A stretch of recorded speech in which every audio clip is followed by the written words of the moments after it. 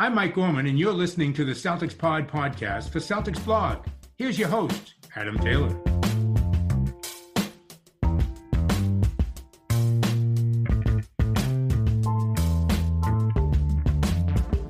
We're back with our team-by-team draft breakdown. Today I'm joined by Chase Whitney from At The Hive, covers the Charlotte Hornets, and he seems to be very interested in talking draft. I'm joined by Tim Shields too. You guys know Tim. Chase, man, what's up? Not a lot, man. How you guys doing? Living the dream. How about you, Tim? Doing all right. Did my draft research, so feeling good. We'll see about that. We will see. So, Chase, let's jump straight into it. Looking at tankathon.com, the Charlotte Hornets are projected to go 8th in the first round with their first pick of the draft. Who are your top 3 guys and why? Well, I think that the best fit at number 8 among the players that will most likely be available is Onyeka Okongwu. He's probably the best center in the draft, I think, long-term. I think he's a future potential All-NBA defender. And center is a black hole in Charlotte. They have no young prospects at that position, and Cody Zeller is their only player even under contract for next year, and he is going to be a free agent the following summer. So I just think that his defensive presence would help the Hornets immensely on that end. They're one of the worst rim protection teams in the league. I mean, he doesn't have any jump shot on the offensive end, but he can play around the interior areas, touch with both hands around the basket. And I also think he's just the best shot blocker in the class, going back to that interior defensive presence. So I think he's probably my number 1 guy at number 8, unless, you know, somebody like LaMelo Ball or Anthony Edwards or Killian Hayes is magically available. So we've done a few of these, and Okongwu's gone projected as high as 2nd with Cleveland being interested in him. This is all on a mock draft based on SB Nation team-by-team breakdowns. And he's also gone as low as 12th. For me, Okongwu's probably one of the best fits on multiple teams, just from the athleticism, the high defensive upside, the vertical spacing. Do you feel like there's a possibility he falls as low as 8th? I definitely think he could be there at 8. I think the Tankathon has him going 8th to the Hornets right now. I'm going to check. Yeah, they do have him at 8th to the Hornets. Yeah, I mean, that would be perfect for me if it worked out like that. He does have like a really wide draft range, because I think it depends on whether or not the person that's writing that mock draft or big board or whatever it be prefers him to James Wiseman. I think whatever one of the two you like better is probably going to end up in the top 5, and the other one might end up towards like 8 to 12 or the end of the lottery or something like that. Tim, what's your thoughts? So I know that Adam has really been big on Okongwu, just in terms of how he fits with so many different teams, especially if for some reason the Celtics, we've talked about trying to move up into that top 10. He's an impressive player. I've looked through his footage a little bit. He just has really, really solid defensive instincts. He's really, really good at slipping into passing lanes and then breaking up those passes and just going full court to finish. As you had mentioned before about his shooting really does need to develop. We haven't really seen a lot of what he can do beyond the arc. A lot of his game just comes at the cup. With that being said, I think he could develop a lot at the professional level. And in terms of that, I think he also needs to work on his lower body strength and his size in terms of putting on weight. He gets pushed around a lot in terms of offense, and if he works on that a little bit more, it could help him out a lot in the long game, especially when it comes to his shooting. I agree with that. I definitely agree with you guys' point that he would fit on pretty much any team. He just doesn't need the ball. He's really smart. He could play as a role player, or he could be your starting center, defensive anchor.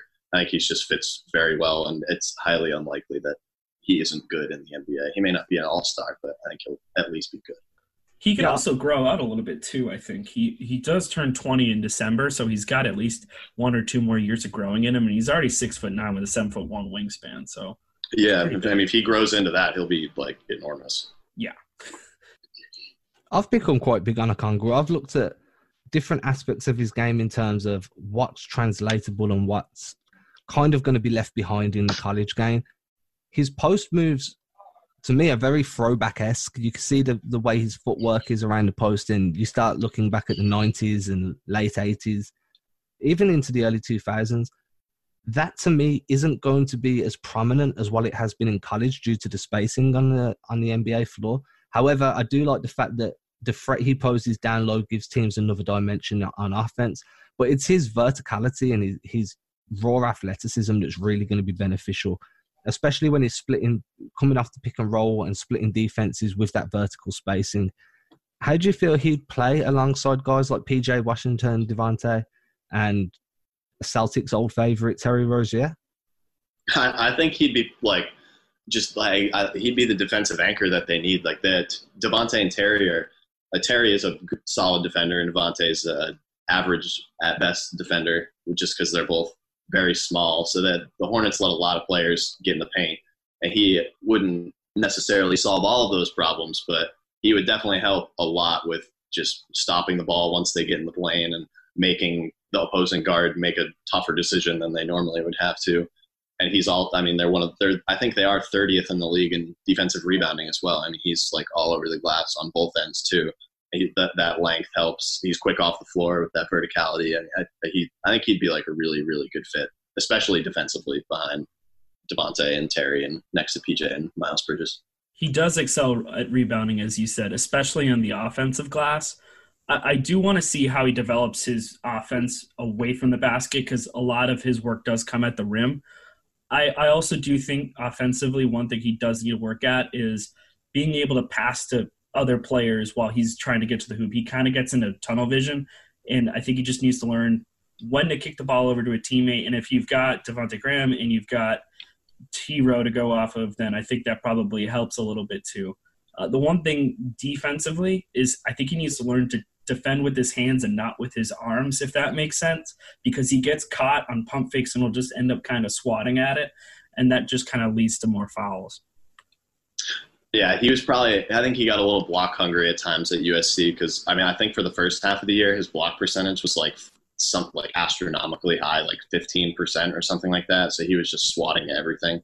He probably got a little bit overconfident at times, but I think in the NBA, that'll obviously be toned down because he's not as much of a physical beast compared to everybody he's playing against.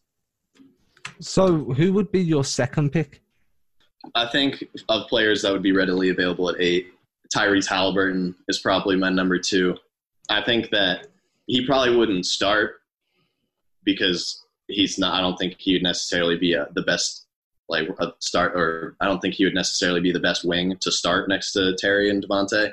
But I think coming off the bench, he could be like a combo guard that defends maybe 1 through 3 if he could get a little stronger. And he's like a really, really good pick and roll operator and passer. He can get to the rim a little bit, though he struggles with finishing there, and he does struggle with pull-up jump shots as well, which might hinder that creative passing in the NBA a little bit. But I still think that he can take advantage of pick and roll situations at a much more advanced level than most other players his age. And you saw him get a lot better with a huge spike in usage as a sophomore at Iowa State as well. So he wouldn't start necessarily, but the Hornets really need a backup ball handler to take pressure off of Devontae Graham. So I think he could fit that role really well. And he's a great shooter too from spot-ups. Yeah, very, very good at three-point shooting. He also is a really good passer with court vision. In terms of working in pick and roll and transition, that's where he really excels. Very confident passer from what I've seen. The one thing I will say about his shooting form, he does shoot a really, really good clip from beyond the arc, but it's a little bit of a slow release, and it looks like his shot's going to need a little bit of tweaking. He overall, when he jumps, he doesn't get that much height or lift on his jump. His feet don't actually get that far off the floor. So I think he's going to need a little bit more lift off that jumper. And I also noticed his elbow kind of locks out on his release, so it just needs to be a little bit more flexible in my mind.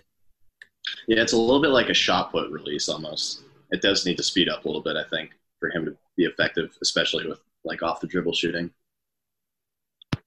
And where do you think he fits in best? Are you expecting him to come and bolster the second unit, or do you want to see him in the first team from the opening tip?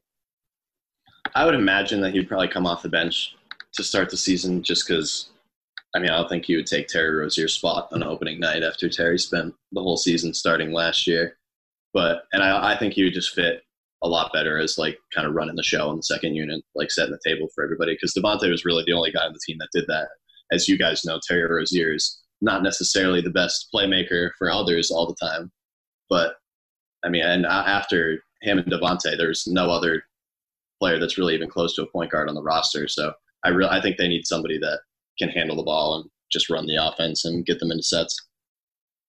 So my biggest worry is whether or not he's going to be able to find his shot in the NBA, whether or not he's going to be able to score enough to remain viable as a first-team option, or whether or not he's going to be better served developing his game over the first few months coming off the bench. Do you see that as a worry, or do you feel quite confident he's going to be able to find the hoop? I definitely see where you're coming from with that. I think that depends on his like shot transformation as well, with how comfortable he would be right off the bat. Because I mean, if he changes his jump shot a little bit and it's a little quicker and there's no more questions about that type of thing, then that kind of changes how people are going to, or teams are going to guard him in the pick and roll. And they're not necessarily just going to have the big drop back and take away the pass as often, because you have to respect his shooting a little more.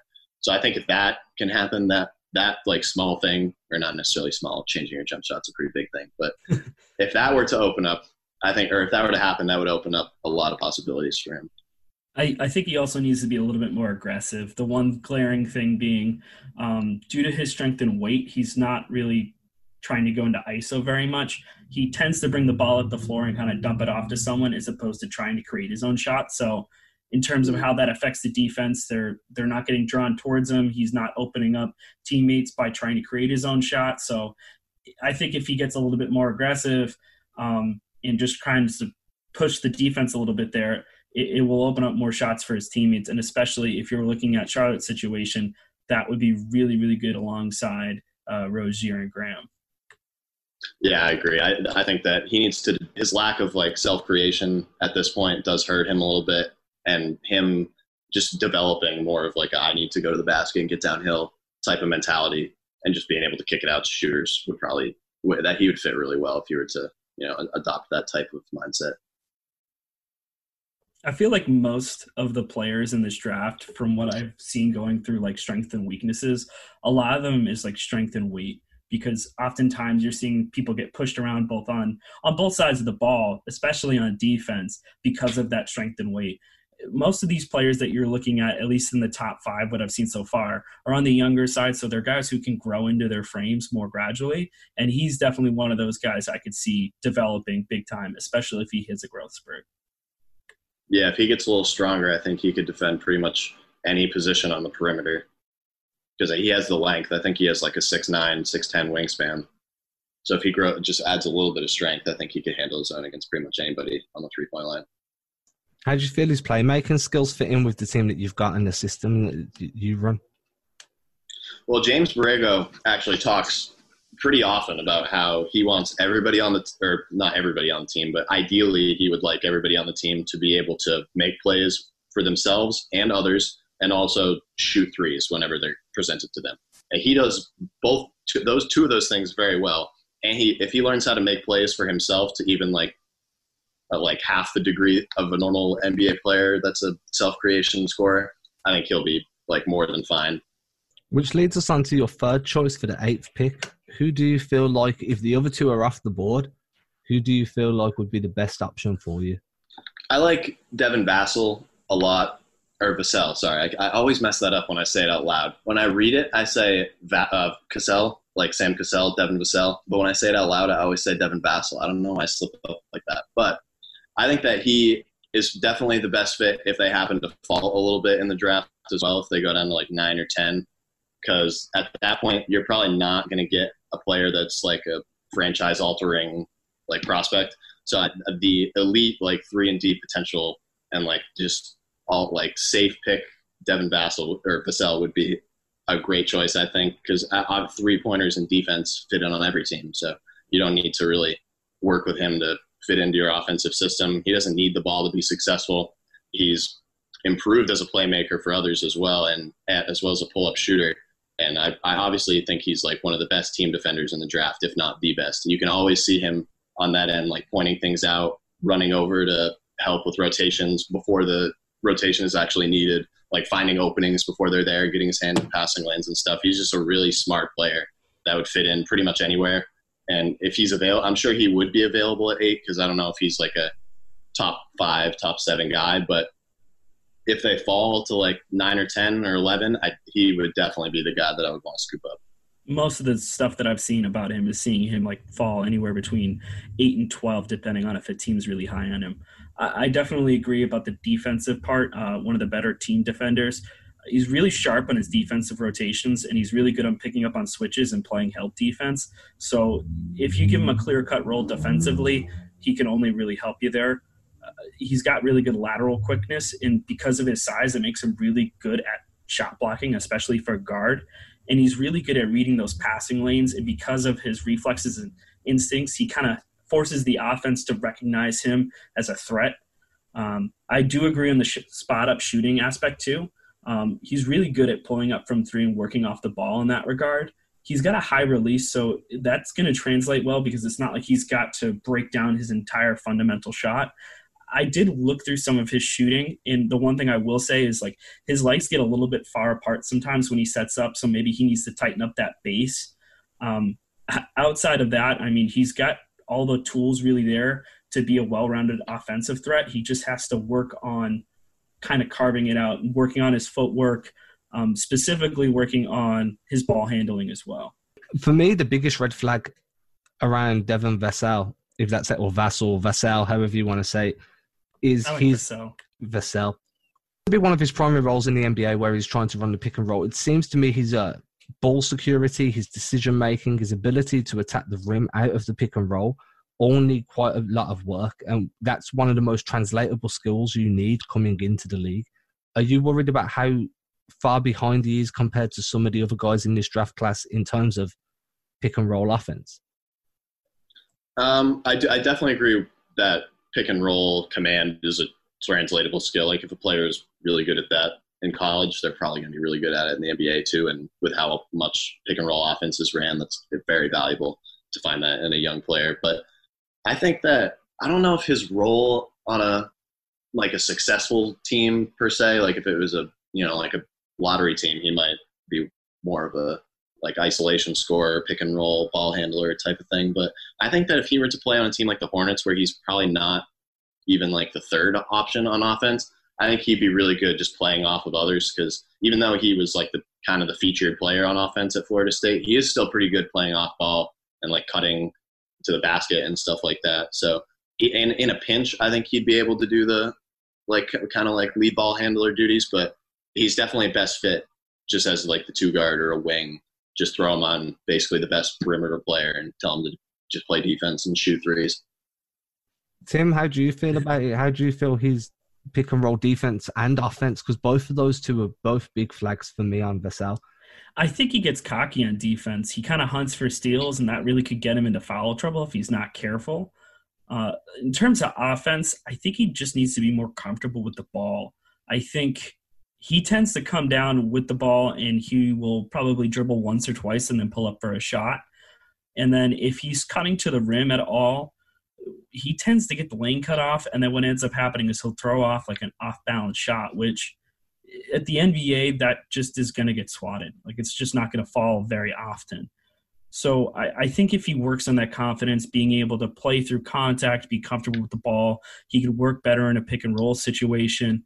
And I think if he works more with his ball handling, he's going to be able to blow by defenders. I think the thing that he needs to work on is just working on that speed and just being able to move more comfortably with the basketball. I think that's really what's going to limit his offensive game. One thing I would say, too, is I think he could potentially develop a back-to-the-basket game if he can just spin away from defenders. I think if he adds that to his game, it's going to allow it to be a little bit more comfortable, too.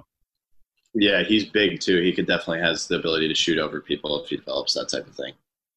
And Chase, you said you see his role being more of like a run the floor, get into the corners, or get open in three-point shooting position and play more of a spot-up position. With his off-ball movement and his poor decisions when choosing when to cut, do you feel like that can be ironed out and he can be a solid deep ball threat for you guys, or do you feel like that's going to be something that's going to be in the works for the next few years? I think he'd be. I mean, if James Borrego likes to shoot threes, I think that Vassell would fit pretty well. Just running down the floor and shooting threes whenever those looks are presented to him. He showed a little bit more pull-up scoring gravity as the second year went on at Florida State. So I have at least some reason to believe that that's coming along. So, I mean, if he can do, like, just make the open threes and do a little bit of self-creation on the side, probably when he's out with the second unit, I think that he'd be a pretty solid fit there.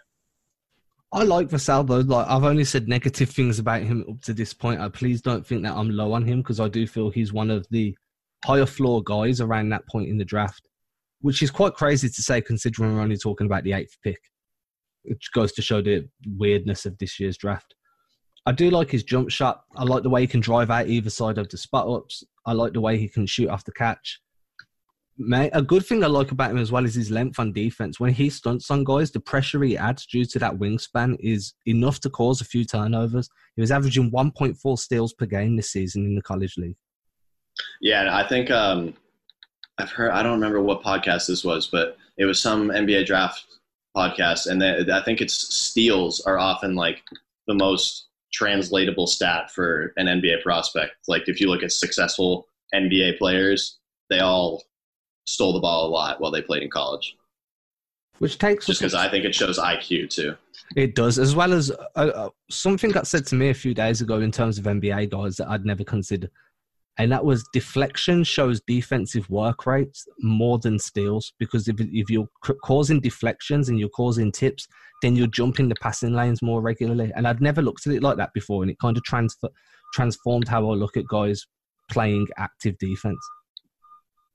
Yeah, I mean, you just think about all the times that you're watching whoever play defense and they tip the ball and it rolls out of bounds. They don't get the steal for it, but I mean, that's a successful defensive possession. I mean, you stop their whole offense and made them have to reset and go again with a shorter shot clock. I mean, that it doesn't show up in the stat sheet, but that type of thing is definitely like just as valuable as a steal. So that's going to take us up to a break, and when we come back, we'll look at your second round guys, and then after we spoke about that, we'll just get a recap off you from what you felt for the Charlotte season so far. So we'll be back in a moment.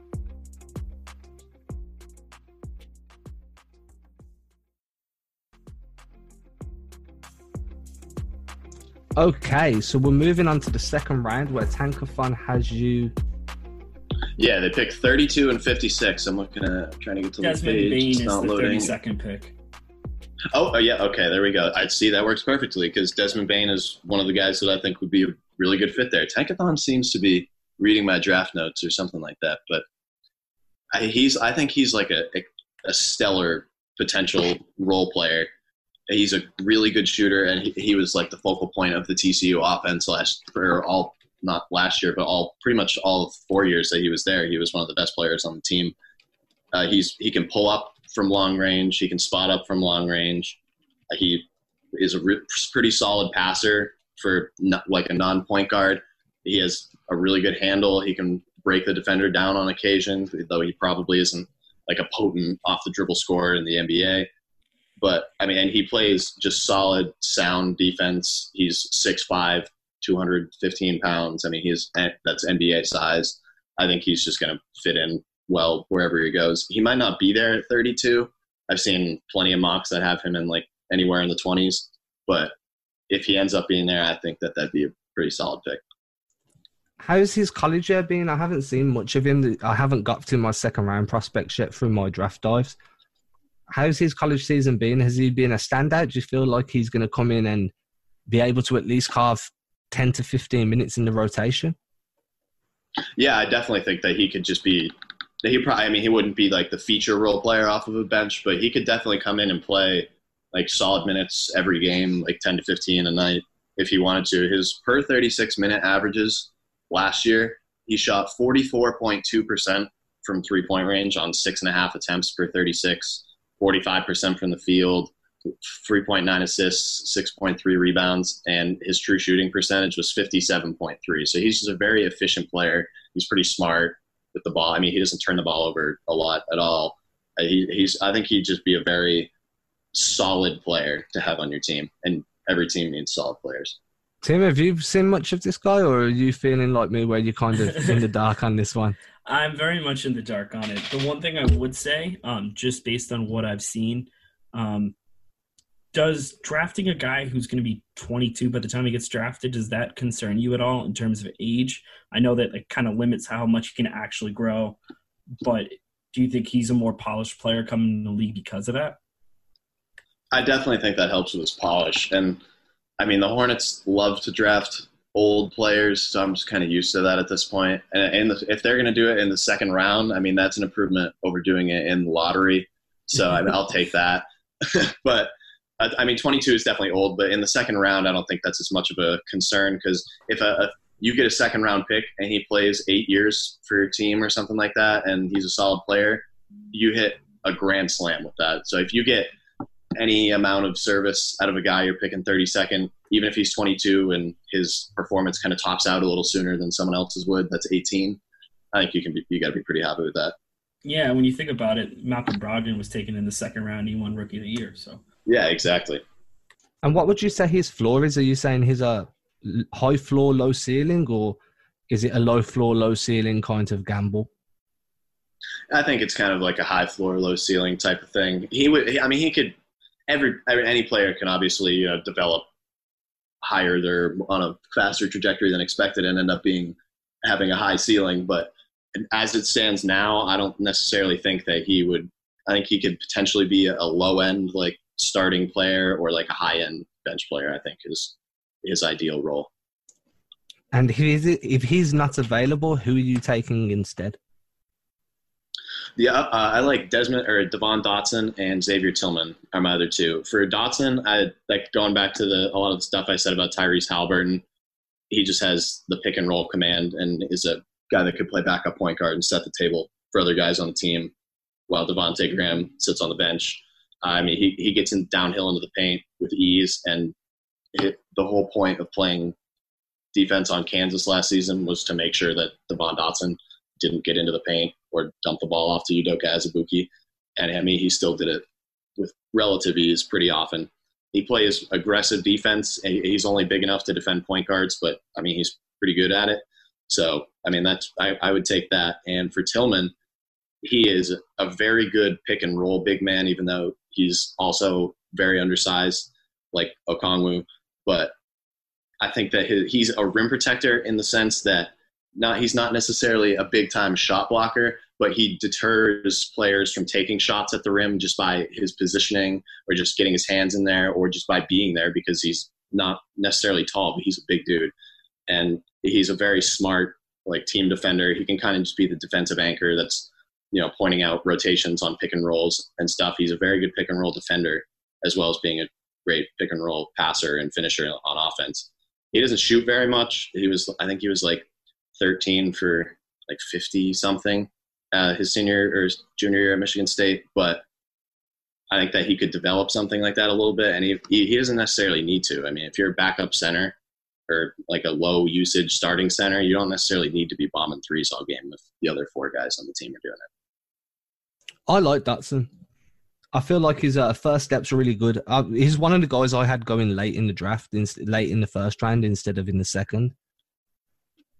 I like his. Yeah, there's definitely a chance he's not there. I could definitely see that. The only thing I've got bad to say about him, and this is a lot of rookies, it's not just one guy, and you see it with second and third year guys as well, is guys regularly biting on jab steps. A jab step comes and boom, they're up in the air and it's an easy get past. Really frustrating. He's got an excellent touch around the rim, though. He looks like he's going to be a solid free throw shooter as well. I like that. So if he's available at that pick, I feel like that's one of those draft picks where you're not only picking the best player available, but you're picking a guy that could fit into the majority of bench units. Yeah, exactly. I mean, Devontae Graham was picked 34th. He was a Kansas point guard coming out of the second round. So, I mean, if the Hornets can land another Kansas point guard in the second round, that would definitely be a good move. His first step as well is phenomenal. He can beat so many guys off that first step. Yeah, I think that's going to translate to the NBA too. I don't think that's something that only worked in college. He seems like he's just a really quick dude. He has somewhat long arms for his position as well. So I think on defense, that quickness will benefit him even though he's a lot smaller than most other players, his arms and quickness will kind of like keep him in front of people. From like a Charlotte perspective, do you think maybe it would be better to go with a guy like Xavier Tillman if you're worried about your depth at the 4 and 5? I think that So if the Hornets pick 8th and they picked Okongwu in the first round, I would probably lean Dotson or Bane. But if they pick a wing or any other position in the first round, I would probably want them to lean towards Tillman or I guess just any other big man, because I know you don't need like the traditional like bruising centers like you used to, but you'd still need them. And Cody Zeller is a solid player, but he can't be the only guy that you have defending the rim. It happened a lot last year, and the Hornets were like pitiful at defending teams in the paint, and they were 30th in pretty much every like shooting percentage metric at the rim. They're 30th in defensive rebounding and all that. So I just think that they got to get Cody Zeller some help. And then you said the last guy you mentioned was Tillman. Is that right? Yes. How did you feel about him? Would he be your third choice? So the other two would have to be off the board before you would be happy with Tillman being taken? Yeah, I mean, I just think that the other two probably their ceiling is a more effective NBA player and more like high usage, probably a more featured player on offense. And I think that those types of players are usually more valuable because the scoring and offense is hard to come by. So if they have taken, especially if they've taken Okongwu in the lottery, I think that it's a solid move to go fill a hole at another position with a young prospect, because pretty much all of their prospects right now are forwards or shooting guards. Like that PJ Washington, Miles Bridges, Jalen McDaniels are all power forwards. And like Cody Martin, Caleb Martin, Malik Monk, Devontae Graham, they're all, the first three of them are shooting guards, and Devontae's a point guard that shoots a lot. So they definitely have to fill some holes. And I know you can't draft for need all the time, but that those do need to be filled up by, you can't just keep adding power forwards and combo guards. And Tim, what have you got from Tillman? Have you seen anything on him today? Or previously, I should say? I haven't, but just looking at Tankathon, generally looking at how he ranks in the top centers, I know this is kind of misleading because it does have Wiseman ranked very high on here as Wiseman first overall, the top 5. So Xavier Tillman, according to Tankathon, is the third best center available in this draft. That being said, the fact that he is projected to go 36 overall to Philly kind of just is sort of a summation of this draft. It's not, I don't feel like it's overall very strong, but I do think there are guys who have high ceilings but also very low floors. So you really don't know what you're going to be getting, especially in the second round. So it's just so hard to find tape on players now. I mean, like I can get it through like ESPN every now and again with like the occasional game, and there are some YouTube channels, but I just feel like you can't properly watch film on every prospect unless you pay for Synergy, and obviously not all of us are doing that. I don't know if you guys have the same problem or not, but so I pay for Synergy, and I still don't get the tape. You only get the tape on Synergy if you're connected with a professional basketball team, a college-level basketball team, or a basketball developmental program. Otherwise, no matter how much you pay, you are only getting the statistics. Oh, I didn't know that. I thought they gave you video if you paid. No, that's interesting. I've been using Synergy regularly for over a year now, and I've had many conversations with their sales department about why I can't get the video. And it all comes down to you're not a registered coach with a developmental team, a college team, or a pro team. Huh, that's interesting. I didn't know that. So all of my footage comes from YouTube. I've actually been using a certain YouTube channel. I'm not going to call the name out here, but they basically just collate loads of Synergy clips into like an hour's worth of film. There we go. That valuable service right there. I will send that to you after this podcast is ended. But yeah, for sure, I've been using Synergy for a while. It's expensive when you only get the stats, but the stats are so good that it's kind of worth the money. You kick it over to me when you get that link, by the way. What, the YouTube link? Yeah. Yeah, I got both of you. Don't worry about that. I just don't want to call it out here and get it too much exposure, and then it's gone. Yeah, and then it gets shuts down. No, That's totally smart. It's a very smart thing. We do not condone illegal. Well, it's not illegal. Streaming. I mean, it's not illegal because I feel like he's been doing it a long time. I just feel like it's one of those accounts that are very underutilized. But so what I did was I left it late this year, and then I've started going through the top 5 guys, taking all my notes, watching an hour of offensive film, an hour of defensive film. Then I went down to my next 5 guys, which is why I haven't made it all the way through to the second round yet, because I'm still just about wrapping up the first round of prospects. That one YouTube channel has been absolute gold to me. I've been using a couple too that have like the similar like condensed clips and games. It's definitely a lifesaver. We get ESPN Player here, which is a new thing where we can watch college games, but they're not on demand. So unless I'm treating it like an NBA game and staying up late, it's not going to happen. Yeah, they have like contracts with a lot of like college conferences. I think it's the Big 12, the SEC, and like the ACC all have contracts with them, but they don't put the games on demand. Like you said, like you watch it live and then it's just gone forever. It's not like League Pass where you can go back and watch it, which is kind of dumb, but whatever. I don't work at ESPN. So moving on, we spoke about your three guys. Let's put them in order now from the guy you want the most to the guy you want the least at each pick. So with 8th, who would you want the most to the least? I think just the order we talked about him, Okongwu, Halliburton, Vassell, would be how I'd tier the three. And at 32? I would say it depends a lot on the direction they go in the lottery. But say that Mitch Kupchak listens to me and picks Onyeka Okongwu. I'd probably go with, it's the Bain or Dotson is a tough choice. Probably Dotson, just because they need some relief for Devontae Graham. It's just a guy that can, run plays, make plays for others, get down into the teeth of the defense and kick the ball out and find the big man in the dunker spot or something like that. They really need somebody that can do that other than Devontae Graham. And then with your second and third choice? It would probably be, probably just Bain and Tillman, assuming that Mitch Kupchak reads my draft notes. Just because I think Bain is, like we said, is just a very high floor. I think he'll be really effective as a role player. And I think Charlotte, their player development staff, would help a lot. Even though he's an older player, I think they could still help him add to his game and kind of like dispel he's 22, his ceiling is closer to being reached than some guy that's 18. I have a lot of faith in their coaching staff being able to improve any player that they get. So I think he'd be a very solid fit there. And then Tillman's just my third guy because I already picked Onyeka Okongwu. So if just going under the assumption that Okongwu isn't there at that draft pick, would you have any interest in picking Paul Reed if he was available in the second round? Yes. See, the list of players that I like for the Hornets is considerably longer than the ones that I don't like because they're not in a position to be drafting like, oh, that guy doesn't fit our system or he's not at a position of need.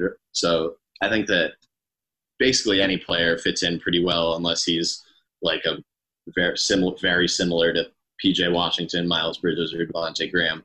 As long as you're not drafting someone who does the same things as any of those three guys, I think you're pretty much fine. I'm quite high on Reed for a second-round pickup, or a very late first-round pickup, especially I've been talking about it for Boston too.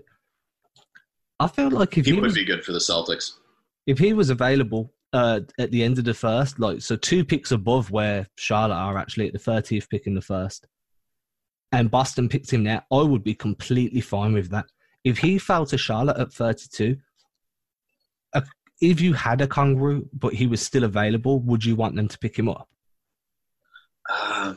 I probably not, just because I feel like it's hard to find minutes for a Paul Reed type of player. If you have Onyeka Okongwu in the lottery, you have Cody Zeller, you have PJ Washington, you have Miles Bridges, and you have Jalen McDaniels that you're all trying to give minutes to. I mean, there's only so many minutes to go around. I think for players to develop on the correct path and reach like their peak potential, they have to, kind of be like spread across positions and not be like in a logjam, because if you're not playing as much as you should or could be, you're not going to develop as well. So I just think as long as they keep it spread out, because Miles and PJ are already kind of have some positional overlap, like both are probably best fit as a 4 to like today's NBA. So just keep spreading it out. I think Paul Reed is a good player, but if the Hornets already went with a big, I think that might just be too much concentration on forwardy type players. So now we've looked at the draft and we've looked at a couple of options and then a side note in Paul Reed. When we're moving on now, the season may be coming back. There's everything that's being spoke about that. How do you feel about the pre-mentioned that came out yesterday, the 1-16 format, where it's more of a tournament with a reseeding, or would you prefer it to start, this league to start back where it went into hiatus? Well, I think that the playoffs thing is like pretty complicated because like it's just in like Orlando and having the like not every team has played the same amount of games and all that. So if you're gonna like do all the conference reseeding, I feel like you have to make or like the 1-16, just the top 16 teams. I feel like you have to make them play all the same games or same amount of games. So if some team has played 2 less games than the 16th best team, and they're in 17th, and they're only 2 wins behind, if they won those 2 games, they'd be tied for 16th, and they could play in or something like that. So I think it's going to be difficult for them to do that without everybody having played the exact same amount of games. And then who knows if they're all going to be able to play the exact same amount of games before the playoffs would start anyway. And I also think that this whole like NBA restarting thing definitely like does not benefit the Hornets that much, because I don't think that they're going to make any sort of playoff run, even though they certainly could, because they're all like young, energetic players, and anything can happen if you take 2 months off in the middle of the season. But if they ended up picking like 15th or 14th or something instead of 8th, I would be really sad. Tim, what's your take on all of this? Because it's something we haven't discussed at this point. In terms of them just jumping right back into it versus just going into playoffs, or what do you mean? Like in terms of my opinion on that? Yeah.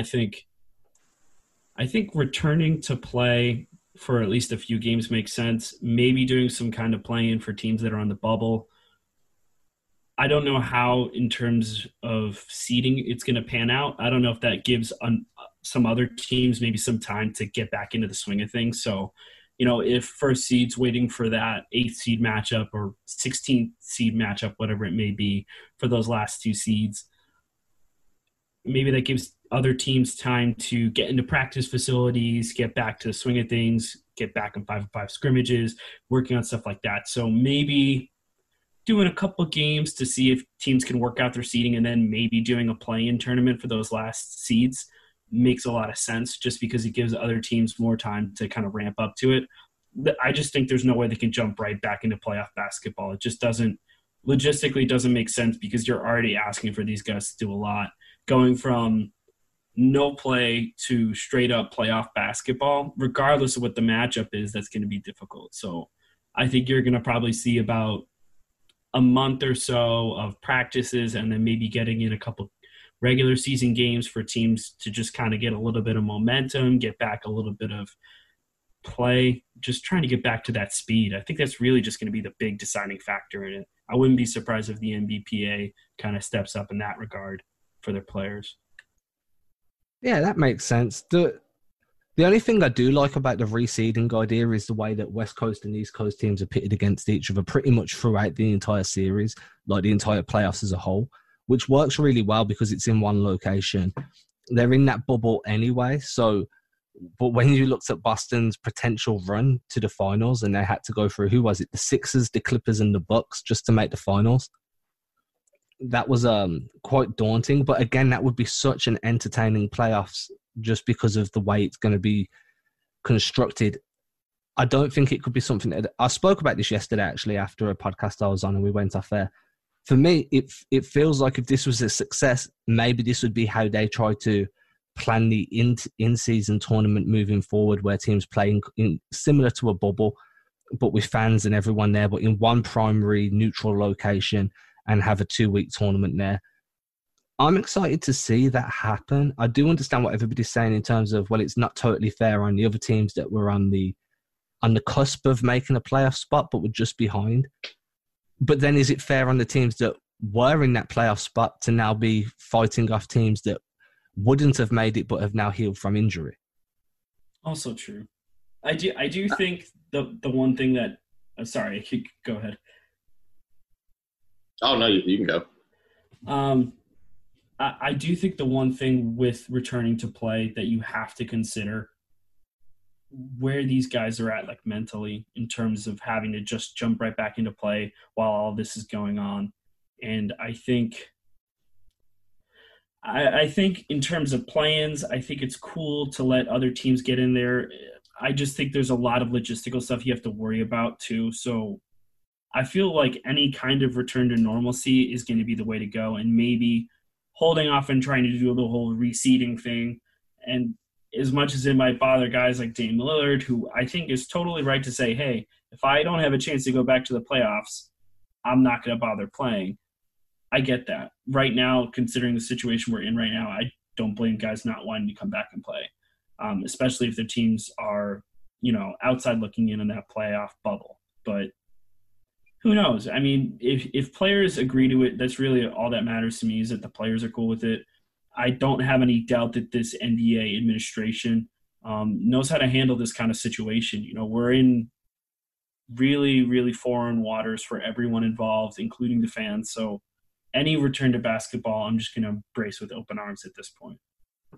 I mean, I completely agree, especially with what you said at the end. If the players want to do it and they feel safe or comfortable with anything that they want to do, I mean, that's obviously more than fine with me. I like to watch basketball, and if the players are playing and enjoying it and are willing, then I'll take whatever I can get.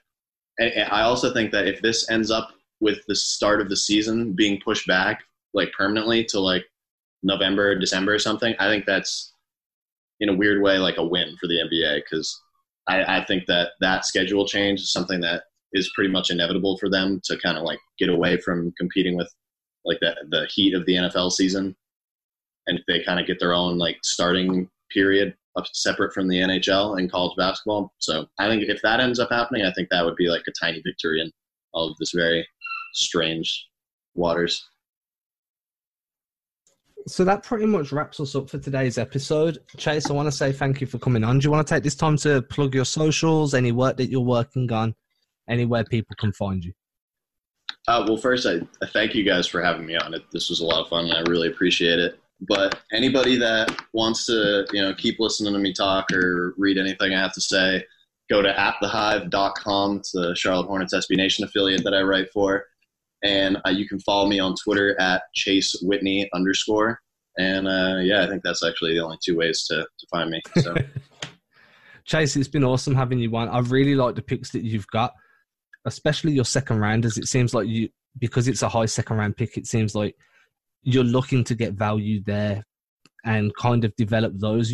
The Hornets at the moment have got quite a good young core that have all been built around smart drafts, which kind of gives you guys hope, right? Are you expecting to be contenders in the next 5 to 10 years? I think so. I mean, Mitch Kupchak's draft record since he came to Charlotte has been pretty solid. I mean, he's done what he can with their cap hell situation of paying Nick Batum $25 million a year and Bismack Biyombo 17, Marvin Williams 14, and all that stuff. He's navigated that about as well as you can, because obviously you're not going to be able to trade those contracts. So I think he's drafted well. He's made some sound financial decisions, and I think with a high lottery pick and a high second round pick, I think that's some good ammo for him. I have trust in Mitch Kupchak. And we'll end it there. So, guys, make sure to check out Chase's work. If you've got any interest in the Hawks, then follow Chase on social media. Chase will definitely have you back on once the basketball's resumed and Boston are playing Charlotte, so we can see how that plays out. Get your thoughts on the way the Celtics are constructed. And if it's after the game, we'll get your thoughts on how it played out. Surely there's going to be some questionable calls. And that wraps us up. We'll be back again on Monday, where we will be diving into Touchwood. We should be diving into the Celtics picks. We've done loads of other teams. We've avoided doing the Celtics up to this point. So that will be coming Monday.